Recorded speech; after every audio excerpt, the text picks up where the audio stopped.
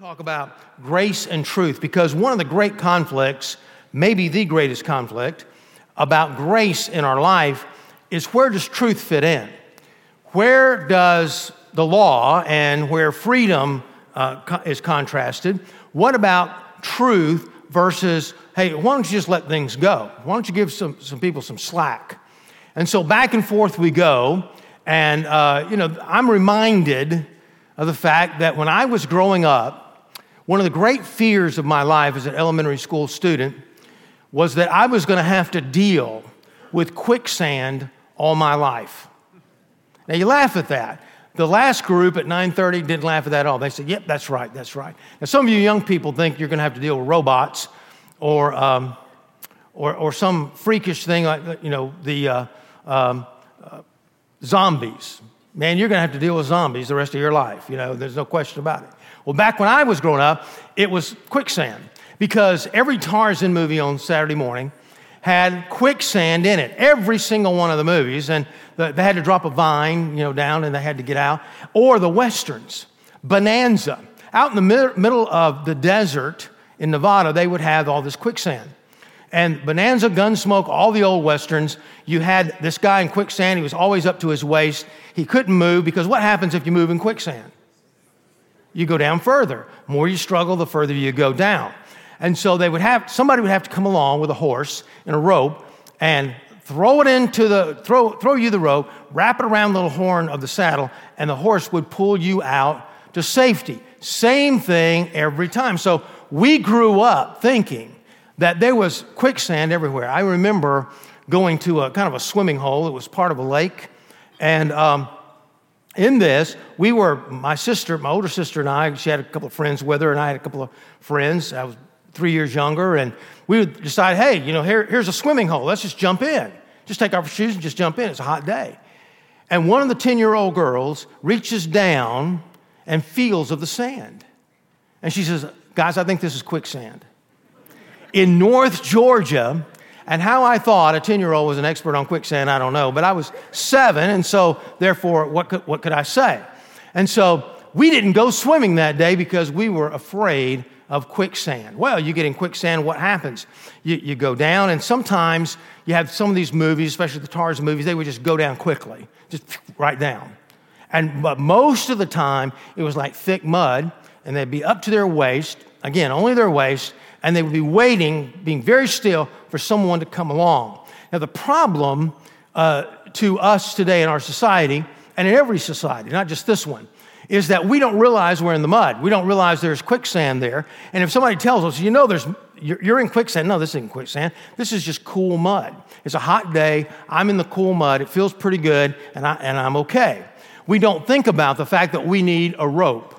Well, the truth is, we're sort of in like a quicksand of sin in our life, and going down further and further and further, and we need a rope of hope. We need the grace of God to pull us out. Now, some people wind up on the side of grace. Some people on the side of truth. Some people say, well, I'm on the side of grace, and sometimes they take it to extreme. That anything goes, don't worry about it, give some people some slack. On the other side, you've got truth, and sometimes that could end up in legalism. Well, you've done this, and so therefore, get out of our sight forever. And so you have both of these, but yet about Jesus at least, John wrote these words. He says, in the beginning was the Word, and the Word was with God, and the Word was God, and the Word became flesh and dwelt among us, as we have seen him in his glory as only the Son from the Father, full of grace and truth. So there's a balance here. There's grace, but there's also truth. It's like a bird. He needs 2 wings. If he flies with 1 wing, he's going to be grounded. He needs 2 wings to fly. And so the Bible's telling us here, if we're going to fly, if we're going to receive Christ and then walk in Christ, in the grace of God, we have to receive the truth. If we're going to live in the truth, then we also need to realize part of the truth is grace. Part of the truth of life is grace, and part of grace, which is God's undeserved favor, and so God's given you something you don't deserve, is the truth, and to understand the truth. As we open up this passage in Matthew chapter 21. Some of you who are maybe here today and think grace is just all about you like the love of Jesus part, and you really don't like the other. I was reading on a website this week, last couple of days, in fact, and looking at other churches in our general area to see if they were going to close down. This is back in a couple of days ago where we felt like the hurricane was going to hit on Saturday. And so, we're thinking about the whole week. It's a stress thing. When are we going to make this decision? And I looked on one website, and I just happened to see right there on the front page a couple of reviews of this church. Now, I'm not saying this is what this particular church is all about. It's not our church, but some other church. But I'm just saying this was just somebody's comment. So I really love this church because it never preaches on sin or judgment, but only the good stuff. All right? Well, the problem is, how do you know it's all that good if you don't know the truth of the other side? It's knowing that you're in the quicksand that causes you to appreciate the rope. And so we're going to be looking at this, and if you are here today and you think, well, I just like the love side of Jesus, this is going to be hard for you to deal with, and so I'm going to help you this morning as we walk through this passage. Jesus is in the last week of his life, as we've said last week, and this Passion Week, these last 7 days, Matthew devotes 8 chapters to it out of 28. So this is important. This is where it's all come down to. And you remember the times in the scriptures where Jesus said, okay, I've healed you, don't tell anybody. Or you claim I'm the Son of God, don't tell anybody that. Why? Because it would have conflicted with the Jewish leaders and really Rome as well, and they would have been pressured to do something about him, and his time wasn't there. Now he confronts. Now he wants to put that kind of pressure on him. He rides into Jerusalem on the back of a donkey saying, I'm not a coming king here. I'm a suffering servant that's going to take your place on the cross. And as he comes in, basically saying, look, crown me as king or kill me. He's putting it all on the line right here.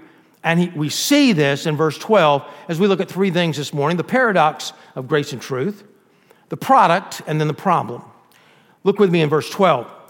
And Jesus entered the temple and drove out all that sold and bought in the temple. And he overturned the tables of money changers and seats of those who sold pigeons. He said to them, it is written, my house shall be called a house of prayer, but you've made it a den of robbers. Well, he's already done this one time in John, I think chapter 2, the beginning of his ministry. So now he comes back and he does it all over again. And what was this about? Well, in the temple, of course, you had the Holy of Holies where really the Ark of the Covenant where God was represented there and God was there. And then you had the holy place where only the priests could go. Then you had the inner court, which only the Jews could go. And finally, the outer court where Jews and Gentiles could come. This outer court was about 25 acres. It was believed that Jesus basically did this in the outer court. And he comes in and he sees all these sacrifices going on. Nothing wrong with that at all. In fact, that's Passover. That's what it's all about. But what happened is that if you were a farmer, you brought maybe a sheep or a goat or a pigeon, whatever you could afford, and you would bring that to be sacrificed on the altar for your sins. The thing is, though, it had to be without blemish, which is true. Book of Leviticus tells us that. Has to be perfect, without blemish, the best of the crop, first fruits of the crops, and it had to be great, and so the priest had to give an okay for it. So the priest come along and say, that's okay, that one's not this. Well, it came to the point where the priest would turn down all of them. Why? So they could sell you something right there. And a lot of times, people have to buy it there anyway. They didn't either own it or it was too far to come to bring the animals. Too far of a trip for them and their kids. But in place of that, they turned down everything. And then they'd overcharge for the animals. And so he says, you made it a den of robbers because business now is more important to you than worship. And he overturned the temple and the tables. Looks like he was losing his temper. Looks like he was just all kinds of judgment and wrath going on. But even in the midst of this, look what's happened in verse 14. And the blind and the lame came to him in the temple, and he healed them. By the way, this church is not the temple. We are the temple of the Holy Spirit, but yet this is a house of worship as well. And so there's a little overlap there. But he's even doing that, even giving grace in the time that he's also giving judgment. Verse 15, and when the chief priests and the scribes saw the wonderful things that he did, and the children crying out in the temple, Hosanna, save us, son of David, they were indignant. Now, think about this for just a moment. He's healing people who haven't walked all their life. He's healing people that were blind from birth, and they were mad about it. And they said to them, "Do you hear what these are saying?" And Jesus said to them, "Yes, have you not read?" Because why? They were lining up on the side of extreme truth with no grace. Have you not read in the truth, the word of God? Out of the mouth of infants and nursing babes you have prepared praise. And leaving them, he went out of the city to Bethany, right outside of Jerusalem, and lodged there. So what was happening here? The Pharisees and the Jewish leaders saw all the miracles that Jesus was doing, not just then, but they've been following him around, many of them. And they've been seeing all the things that he had done. He just raised Lazarus from the dead. And yet they were attributing these works to Satan. And so there's no way this guy could be of God. Why? Because somehow he violates the truth and prophecy the way we think it needs to be interpreted in the Old Testament. But we find here, there's a paradox here, a twist. There's the temple, and then there's a healing going on at the same time. The bird is flying. There's one wing of truth, one wing of grace. Well, what is the truth? The truth is God loves you. That's part of the truth. The truth is that we're sinners and separated from God, for all have sinned and come short of the glory of God. And so therefore, there's a reason. The truth is, it's a reason for us needing to be rescued, for the vine to be dropped from the tree, for the rope to be thrown into the quicksand. The truth is that Jesus Christ had to die on the cross. The truth is he took our place on the cross. The truth is he was resurrected on the third day. All these things are true. But it's also true that we must receive him into our heart in order to be saved. All these things are true. Sometimes the truth hurts, and sometimes the truth really does help. But there's a balance here between the grace and the truth. You know, you've heard me give the illustration before about going up in the mountains around Gatlinburg in Tennessee and seeing many times there's no rails. Well, the truth is there's a road there. The truth is I'm in a car now, I'm going up the road. The truth is there's no guardrails there. But the grace is there's a road, but also there's paramedics maybe down at the bottom of the hill in case I go over. Somebody's going to call one. Truth is like a guardrail. Why? And the truth guards us from sin. But once we do, the grace of God then can take over if we want the grace of God in our life, like a paramedic coming along and doing the healing. So we look at this and we see that there's a problem with this because why? We think sometimes grace means I can do anything I want to do. I can live the way I want to do. I mean, doesn't the songs say I'm free, I'm free, I'm free to do whatever? No, it just says you're free. It doesn't say to do whatever. We need to realize something, and getting back to the essence of salvation. The problem is not all the sins in our life. In fact, let me just read you a passage here. It's probably not going to be on your screen. But in the Old Testament, around Mount Ebal, God pronounced some curses on the people if they don't obey God. Now, this is part of the truth. It says, "Cursed be the man who makes a carved or cast metal image, an abomination to the Lord, a thing made by the hands of craftsmen, and sets it in secret, and all the people shall answer and say, Amen. Cursed be the one who dishonors his father and his mother. And all the people said, Amen. Cursed be the one who moves his neighbor's landmark. And all the people said, Amen. Cursed be the one who misleads a blind man on the road. And all the people will say, Amen. Cursed be the one who perverts the justice and due to the sojourner, or the stranger, the fatherless, the widow, and all the people shall say, Amen. Cursed be the one who lies with his father's wife because he has uncovered his father's nakedness. And all the people said, Amen. All kinds of sexual sins are mentioned. He comes down to the point where he says, Cursed be the one who strikes down his neighbor in secret. And all the people said, Amen. Cursed be the one who takes a bribe to shed innocent blood. All the people said, Amen. But then here's the catch at the end. Cursed be the one who does not confirm the words of this law by doing them. And all the people said, Amen. Right there in the last, he says, let me name some specific stuff, but cursed be the one who just doesn't obey the Bible. Wow. That kind of takes in all of us. And so here's the problem. All these things it says in that last verse, not the heart of the problem. The heart of the problem is, I want to run my own life. That's me. And so I come to the cross realizing I can't run my own life. I'm down, not in mud, I'm down in quicksand, and things are getting worse and worse as I try to run my own life. I get lower and lower and lower. I'm still breathing, but I'm getting lower. And in order to come to Christ by the grace of God, what do? I put Christ on the throne of my life, and I take myself off the throne of my life. For me to say, well, now I'm going to go and do what I want to do is the total antithesis of what salvation is all about. You don't do what you want to do. I don't do what I want to do. We do what God wants us to do. And that's how it sets us free. Free from the penalty of sin, free from the addiction of sin, free from the bothering of sin, the guilt of sin in our life. We're free. We're set free with grace, but also the truth. Now, sometimes the problem is that we just don't recognize it. Politically correct, whatever you want to call it, relativism, all truth is true to you, whatever's true to you. I've never heard a professor say that. Hey, it doesn't matter what answer you put down, all answers are basically the same. Man, I wish I could have made A's that way. But without the truth of sin, there's no conviction to need grace in our life. We think we're just in a mud hole, and it's nice and cool, and everything's good, but we don't realize that there's a problem in our life. You say, well, I'd like this grace. How do you know if you have it? Well, in verse 18, it shows us the product of that grace. In the morning, he was returning to the city. He became hungry. And seeing a fig tree by the wayside, he went to it and found nothing on it, but only leaves. And he said to it, may no fruit ever come from you again. And the fig tree withered at once. And when the disciples saw it, they marveled, saying, how did the fig tree wither immediately at once? How did this happen? Wow, here's Jesus losing his temper again, right?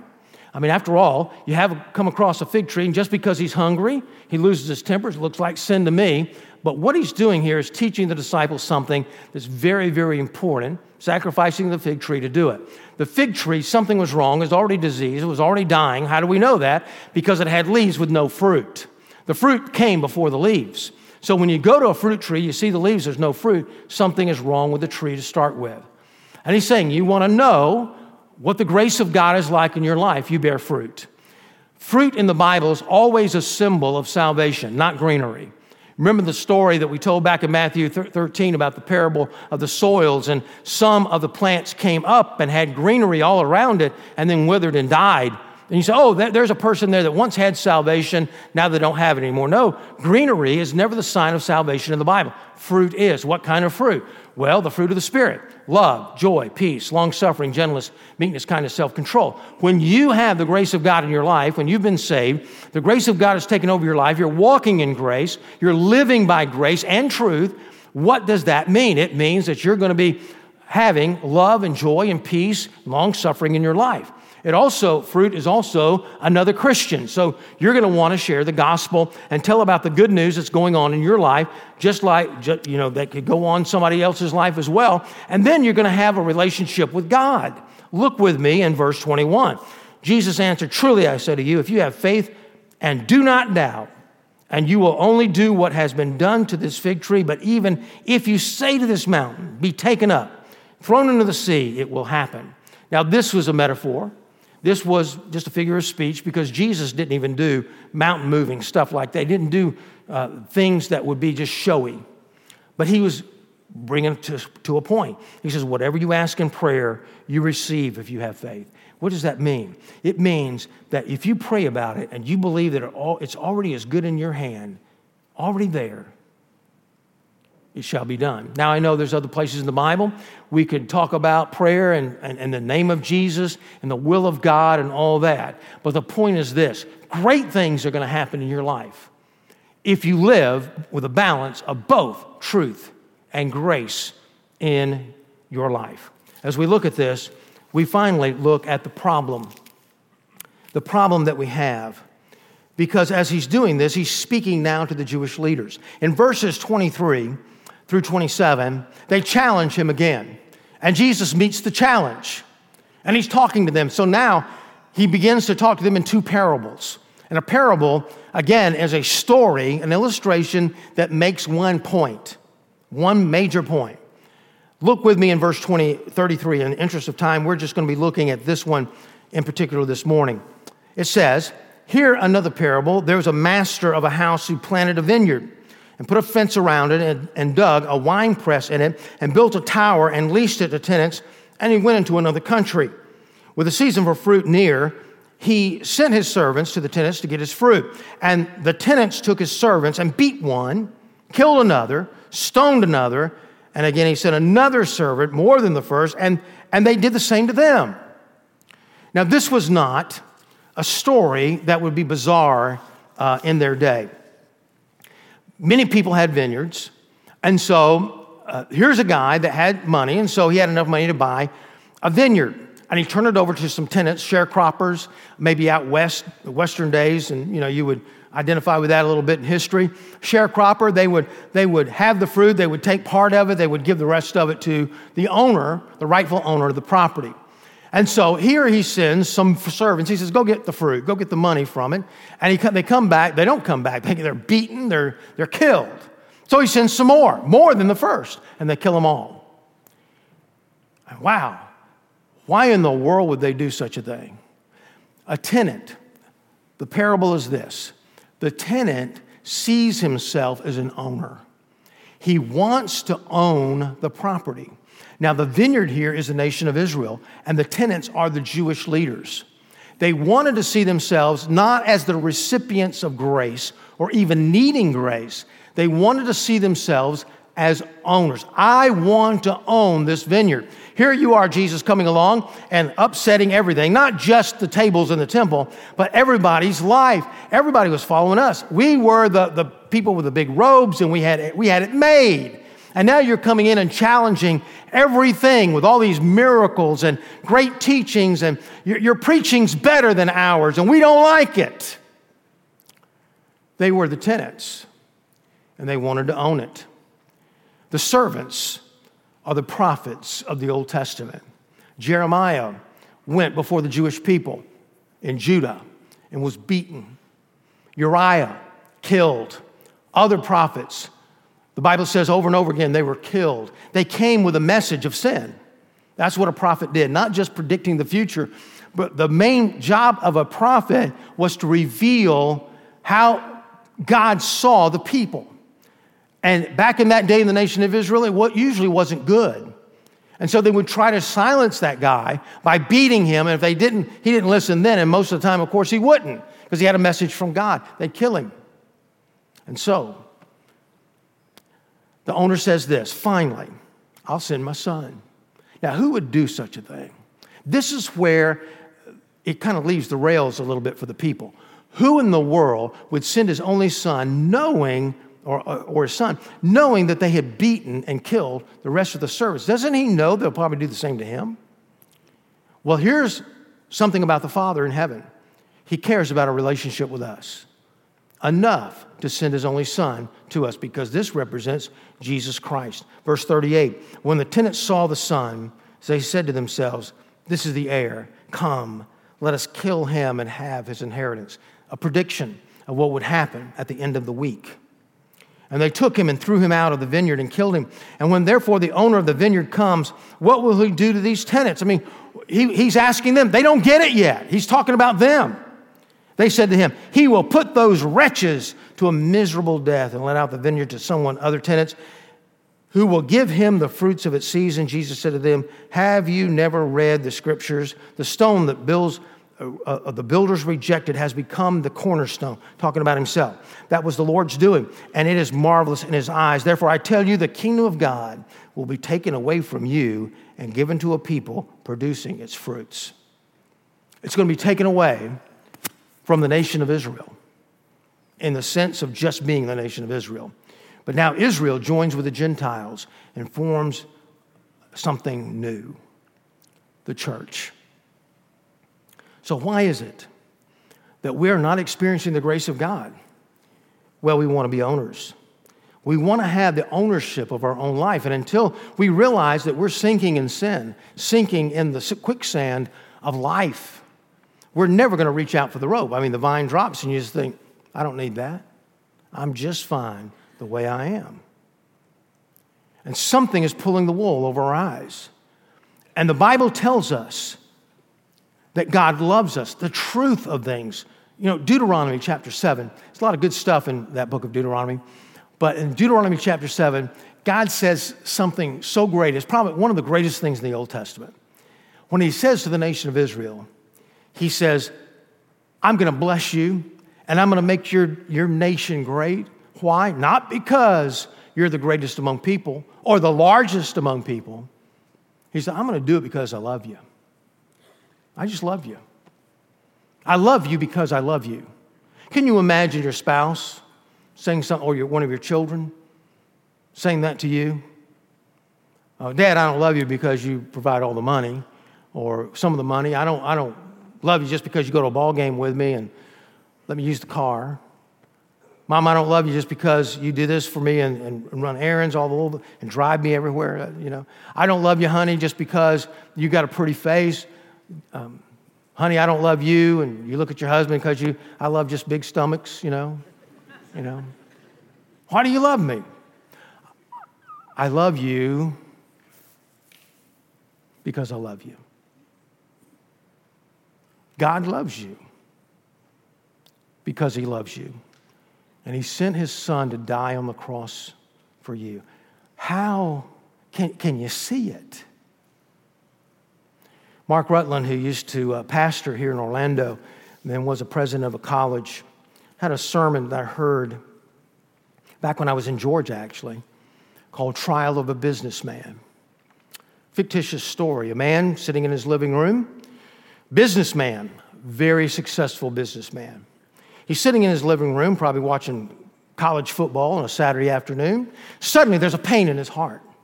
And he grips his heart, and he's bending over in the chair, and he can't breathe.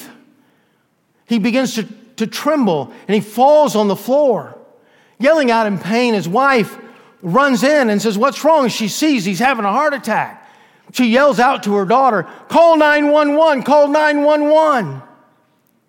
And the man drifts off, and as it were, another world.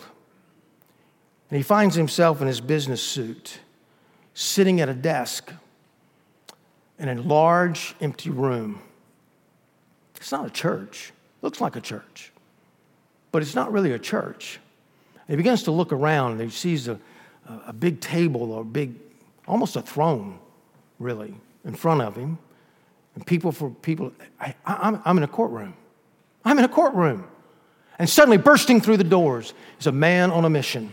He walks down the aisle, very determined, puts his briefcase down on his desk, sitting across from the businessman. And he looks at him. The businessman looks back, and he's never seen such evil. He's never feared that much. He feels there's evil all around him. The hatred, the bitterness in this man's eyes. Then the crowd begins to fill in suddenly. And somebody says, "All rise." And he looks up as he stands up. And he sees one like a God coming through the doors with angels around him. Suddenly he realizes, I'm at the judgment of God. What am I doing here? I'm a good guy. I'm good. I'm basically a good human being. The prosecutor stands up and he says, Your Honor, I'll be prosecuting this man today, and I'll be seeking the death penalty. Based upon your law, he is cursed by the law, and I will be seeking the death penalty for all he's done. And this businessman looks at him and thinks, wow, I'm in the wrong place. This can't be me. And the prosecutor says, I want to call my first witness. And this little young man walks up, teenager, sits down in the witness chair. And he begins to testify and he points to this businessman. He says, he bullied me all during elementary school and all during middle school. And when he could find me in high school, he made my life miserable. He says, Your Honor, I demand the death penalty, for cursed is the one who does this and harms and, as it were, murders a young man in his heart. I'm going to seek the death penalty for murder, for rape, for sensuality. I'm going to seek the death penalty for thievery. In this man's business dealings, he calls another person to the stand. I want to call Mary Ann Wilson, he says. And he says, oh, Mary Ann, I remember her. I took her to the prom. Oh, man, I took her to the prom. She takes the witness stand, and he didn't recognize her at all. Straggly hair, thin, poor-looking, frail, aged. And she said, I went to the prom with this man. He took advantage of me because he said he loved me and I loved him. But the last time I remember seeing him, he dropped me off at the abortion clinic and I never laid eyes on him again. And after that, it was I couldn't take my guilt. It was one man after another, one drug after another, and finally I died in a back alley. This man took my life. Suddenly you hear from the crowd, cursing, cursing, cursing, cursing. He said, what's going on here? Nobody's for me. I need some help here. And the prosecuting attorney says, I want to call his mother to the stand. He says, oh, alas, somebody that's going to help me. She takes the stand and she says, for 7.5 years, my son's father laid up in a nursing home as an invalid. And the times he came by, the 1 or 2 times he came by, brought a box of chocolates, didn't have time to even sit down with him and talk to him. My husband died with a broken heart because his own son didn't love him. He heard from the crowd, cursing, cursing, cursing. And he begins to look around. He says, wait a minute, these people aren't human. They look like they have pig faces. It looks like there's demons out there. I need some help. Your Honor, I need an attorney. That's when I need an attorney. And the man places his hand on his shoulder. And he says, Your Honor, I'll be his attorney. He says, he looks over and he says, what should I do? What should I do? He says, plead guilty. I can't do that. No way. They're going to kill me. Don't you understand that? They're going to do something. Say something. Make an objection. Plead guilty. So he stands up and he says, Lord, Your Honor, I plead guilty. Suddenly it just overwhelms him with his guilt. And he begins to cry and he says, Lord, I am guilty. Your Honor, I've done all these things that these people are saying and more. And he started telling story after story of stealing this and looking at the Playboys and doing this with drugs and doing this over here against someone and swindling people in a business deal. God, I've done all of it. And he sits down at his desk, head in his hands, crying and crying more. And the prosecuting attorney says, I demand the death penalty. Lord, it's your book. It's your law, not my law. It's your law, and I demand the death penalty. And suddenly the attorney for the young man says, Your Honor, I'd like to make a deal. He says, fine, what's your deal? He said, if you let this man live, I'll take his curse for him. And the judge turns to the prosecuting attorney. He says, well, how do you feel about this? How do I feel, he thinks. This is the one I've been looking for. I've been wanting. I wanted to kill him. I've been wanting to get rid of him for centuries. I don't care about this little infinitesimal man who's over here pleading for his life. I want him. Your Honor, I'll take the deal. Suddenly, the demons from the crowd curse him, and it turns into crucify him, crucify him, crucify him. And suddenly, like a glimpse, the man looks up, and just for a split second, he's beneath the cross in Jerusalem, and he sees his attorney dying between 2 other people. Suddenly, he feels pain in his chest, almost to the point of knocking him down. He finds himself waking up on the floor of his home, and a paramedic beating on his chest. He comes back to life. And he sits up, rescued by the grace of God. Another chance to live according to God's grace. What about you today? Just a fictitious story. Probably won't happen exactly like that at all. But what if it did? You see, there's truth and there's grace, and they balance. But the first thing we have to understand is the need for grace, and that's the truth. The truth is we are sinking deeper and deeper and deeper in what the Bible calls the miry clay. And the only one that can save us from the curse of the law is Jesus Christ, our returning, the Bible says, who took our place. Thanks for listening. You can find more sermons and other information at crosslifechurch.com.